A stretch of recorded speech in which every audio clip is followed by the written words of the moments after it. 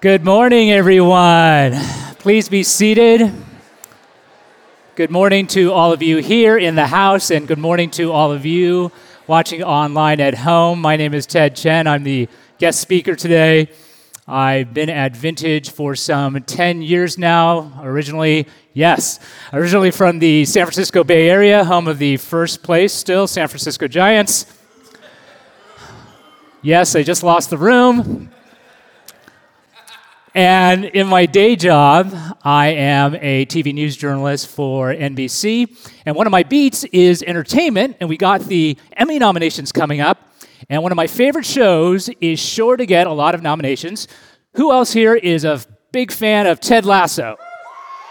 Yes. Well, for the uninitiated, Ted Lasso is about an American football coach who goes to England to become a soccer coach, and of course there's a culture clash and hilarity ensues. But I think the show is a great example of how, once we got past that initial conflict, that America and Great Britain get along pretty well together.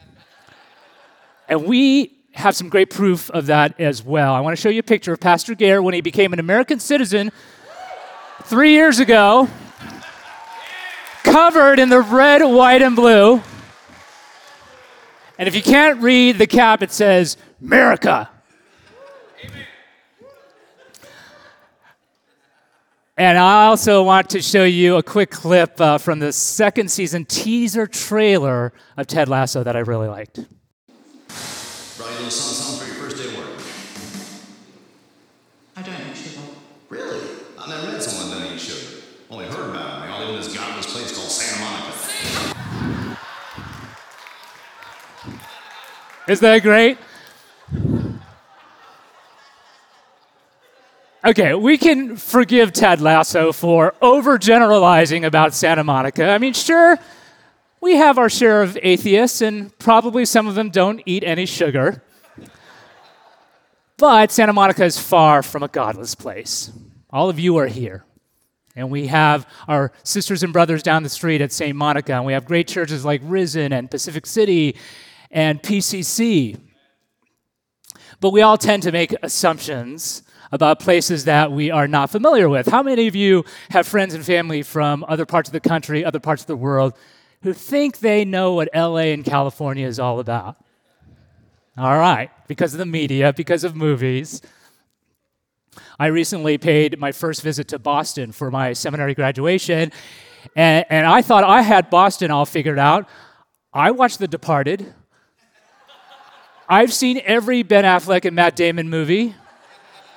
I went to Boston knowing what I was going to expect, but I was pleasantly surprised.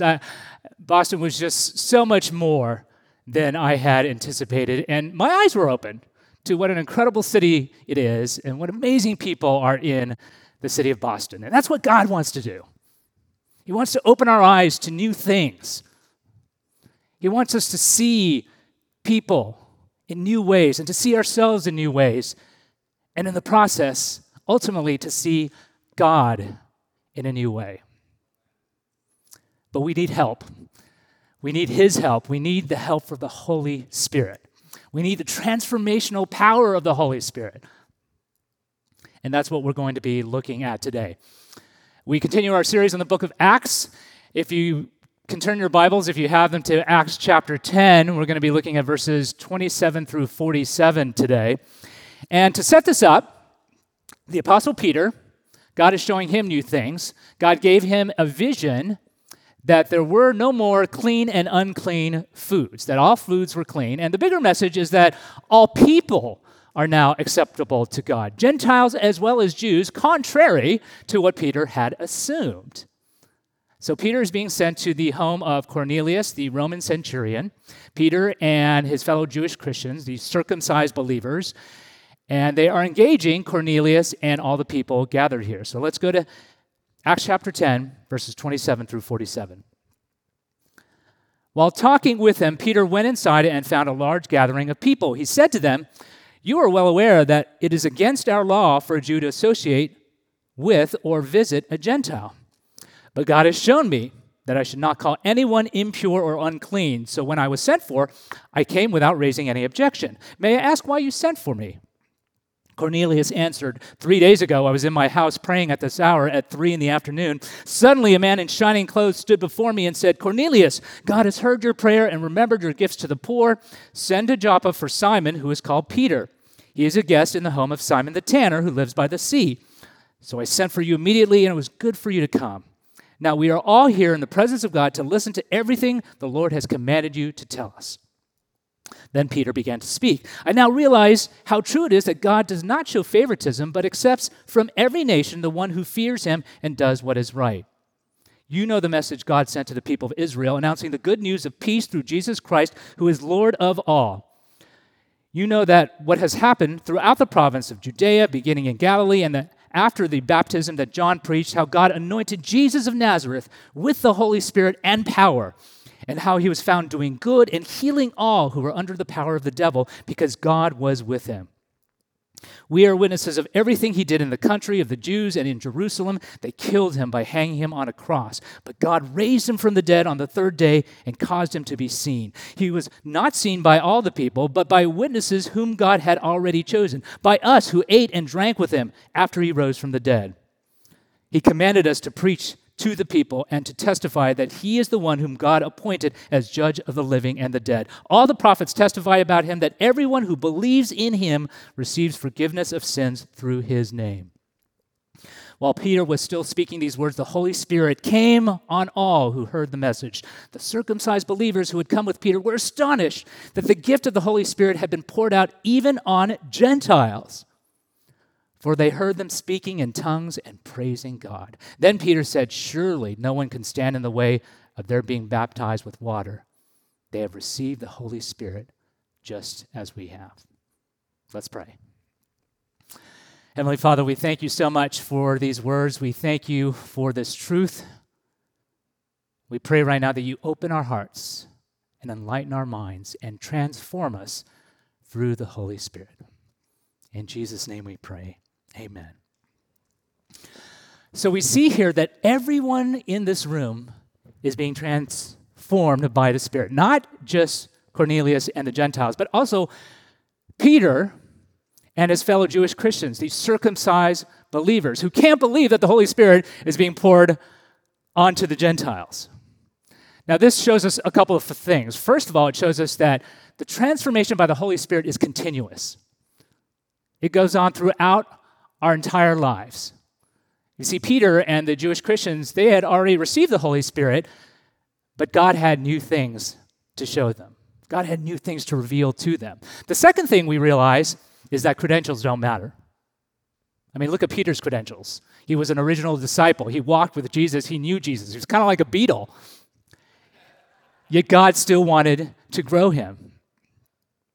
And look at the credentials of Cornelius. Cornelius was a respected Roman officer, and the book of Acts tells us that he was a God-fearing man, that he prayed to God and that he gave to the poor. And the angel came to him in a vision and said, God recognizes everything you've done. Now you need to be converted. He didn't say, way to rack up those credits. All you need are a couple of more just to top it off a little bit, and you're in. You've punched your ticket to heaven.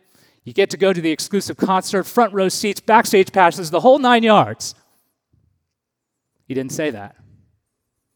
He said, send for Peter in Joppa and have him come to your house and preach the gospel because you need to be radically transformed. Same thing happens to Nicodemus in John chapter 3. John chapter 3, Jesus meets Nicodemus, who also is an upstanding man. He does all the right things. He's kind of like this good guy Pharisee because he says to Jesus, I know you come from God. And Jesus says to him, all right, Nicodemus, you need to be born again. You need to have a spiritual makeover top to bottom. Same thing happens with the Apostle Paul and Lydia, both upstanding and upright citizens in their society who God determined needed to be radically transformed. I love how Tim Keller describes this. He says, most people think of the call to Christianity as a call to religion and morality, whereas the truth is, in actuality, it's a challenge to religion and morality. It's a challenge to this idea that if we're good enough, if we just do enough good things, we earn our way to heaven. We earn our salvation, which means we're in control, which means we are our own gods. And throughout the Bible, we're told that the greatest problem among humankind is that we try to be our own gods. And we try to do it in one of two ways. We try to do it either by being rule followers, following all the moral rules, or rule breakers and breaking all the moral rules. And both make life miserable for ourselves and other people. Because the follower of the moral rules, is either going to feel guilty because he or she can't keep up with all of them, and feel superior to other people because they follow the rules better than they do. The rule breaker, of course, is going to hurt themselves and other people and create terrible situations and wind up in prison or wind up dead. And of course, we think that it's the rule breaker that needs Jesus the most, and they certainly do. But the Bible tells us it's actually the rule follower that may be at greater risk, that may be in greater danger, because she or he is less likely to think there's a problem. He or she is more likely to think that they are protected by their success and protected by their achievements, and less likely to think that they are in desperate need of a Savior, and they are in desperate need of a gift that can't be bought and that can't be earned. I want to read a little passage from a book by C.S. Lewis. It's called The Great Divorce, and it features a conversation between someone from heaven, who is called the bright man, and someone from hell, who is called the ghost. And the man from heaven, the bright man, is trying to convince the man from hell, the ghost, to come along with him to heaven. This isn't meant to be a portrayal of what actually heaven and hell are like. It is a parable. It is meant to convey an important point. So I'll read from it and this conversation. "Look at me now," said the ghost, slapping its chest, but the slap made no noise. "I've gone straight all my life. I don't say I was a religious man. I don't say I had no faults. Far from it. But I done my best all my life, see? I done my best by everyone. That's the sort of chap I was. I never asked for anything that wasn't mine by rights. If I wanted a drink, I paid for it. And if I took my wages, I done my job, see? That's the sort I was, and I don't care who knows it." "It would be much better not to go on about that now," said the bright man. "Who's going on? I'm not arguing. I'm just telling you the sort of chap I was. See? I'm asking for nothing but my rights. You may think you can put me down because you're dressed up like that, which you weren't when you worked under me. And I'm only a poor man, but I've got to have my rights, same as you, see? Oh, no. It's not so bad as that. I haven't got my rights, or I should not be here. You will not get yours either. You will get something far better. Never fear. That's just what I say. I haven't got my rights. I always done my best. I never done nothing wrong. And what I don't see is why I should be put below a bloody murderer like you. Who knows whether you will be? Only be happy and come with me." "What do you keep arguing for? I'm only telling you the sort of chap I am. I only want my rights. I'm not asking for anybody's bleeding charity." "Then do. At once. Ask for the bleeding charity. Everything here is for the asking, and nothing can be bought." Excuse me.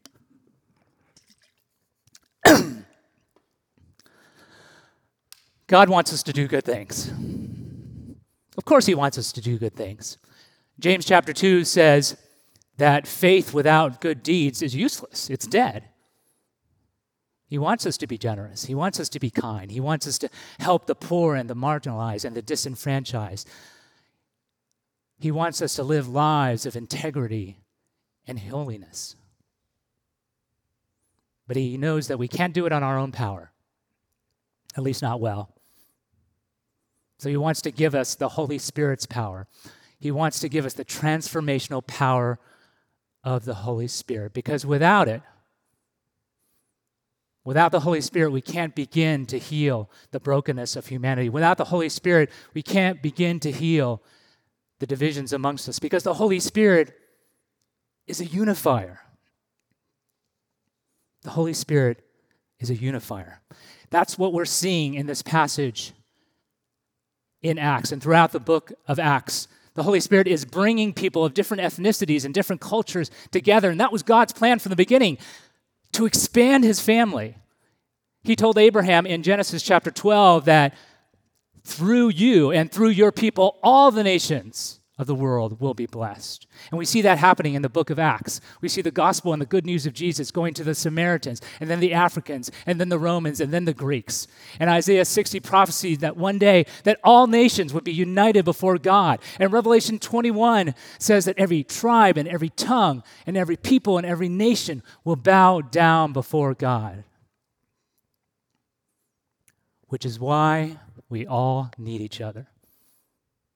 We need each other to fill in the gaps. We need each other to see each other's blind spots. We are all limited, broken human beings, which means no individual, no group, no church, no denomination, no ethnicity, no country is going to see the complete picture of the gospel all by themselves. We need people who are different from us. We need people who think differently from us to see all that God has for us.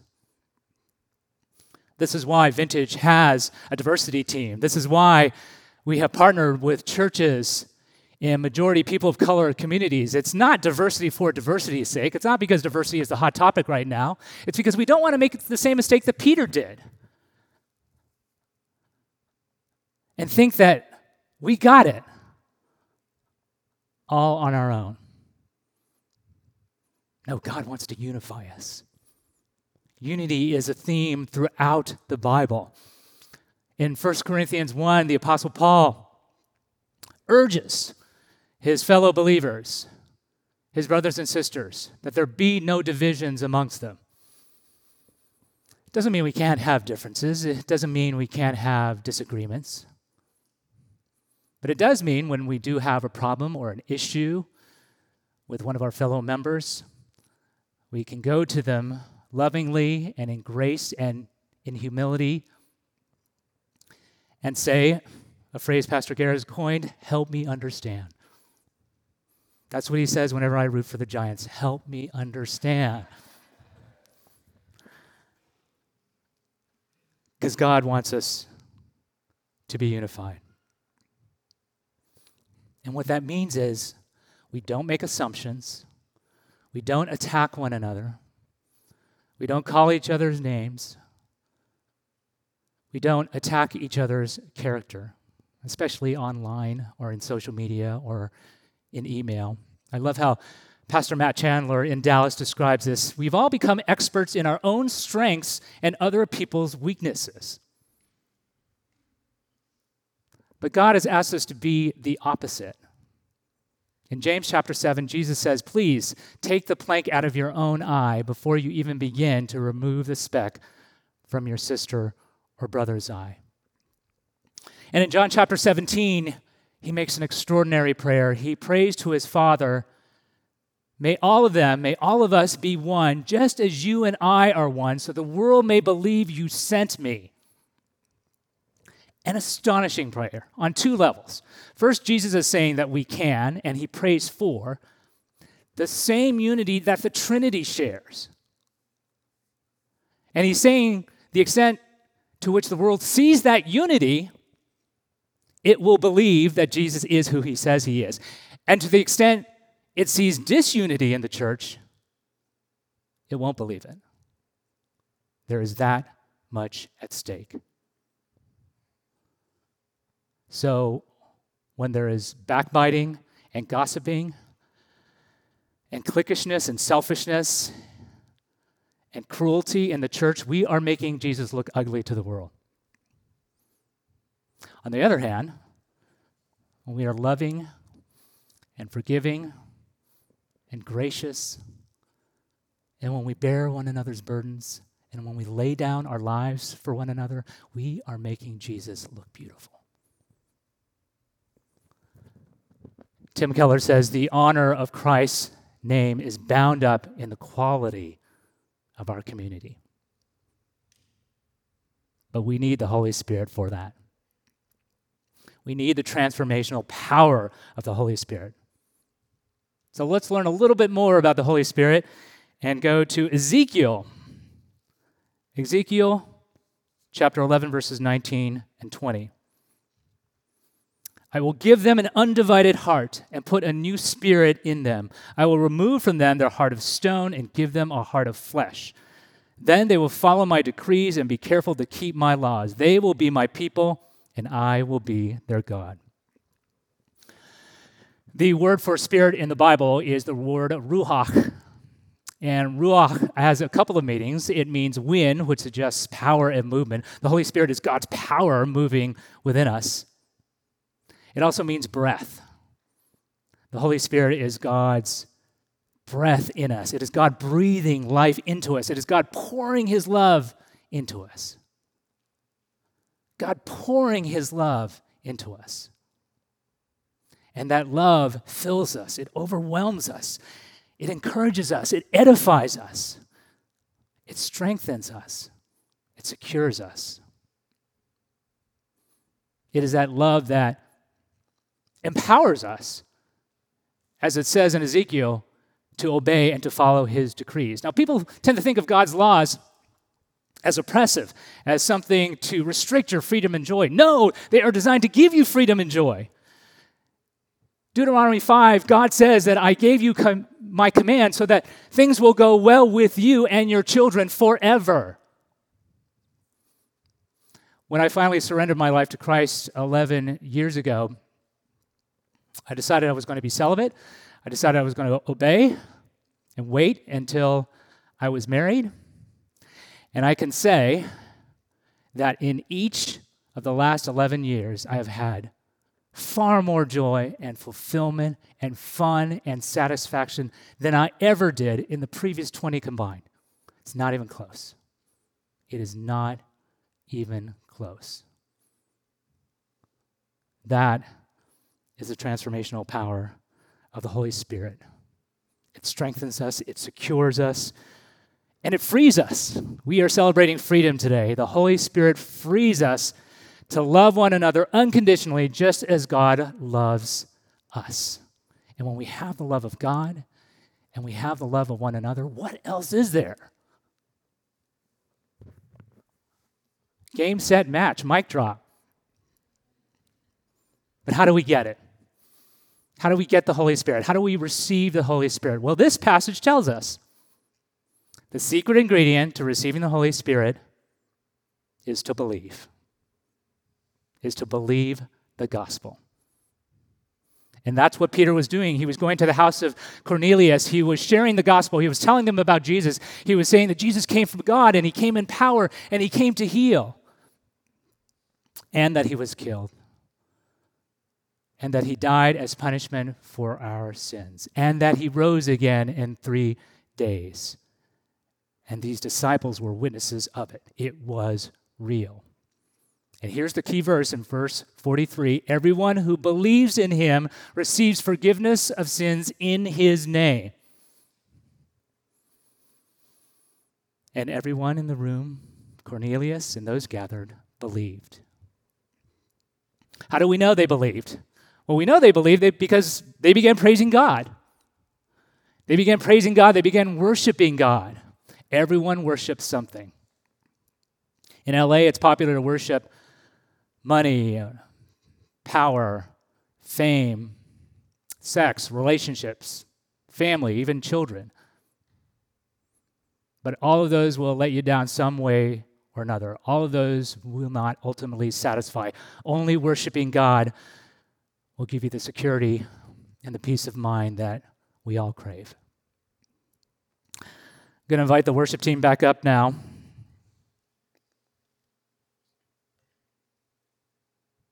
Only God, when we invite him to dwell inside of us, when we invite him to transform us through the Holy Spirit,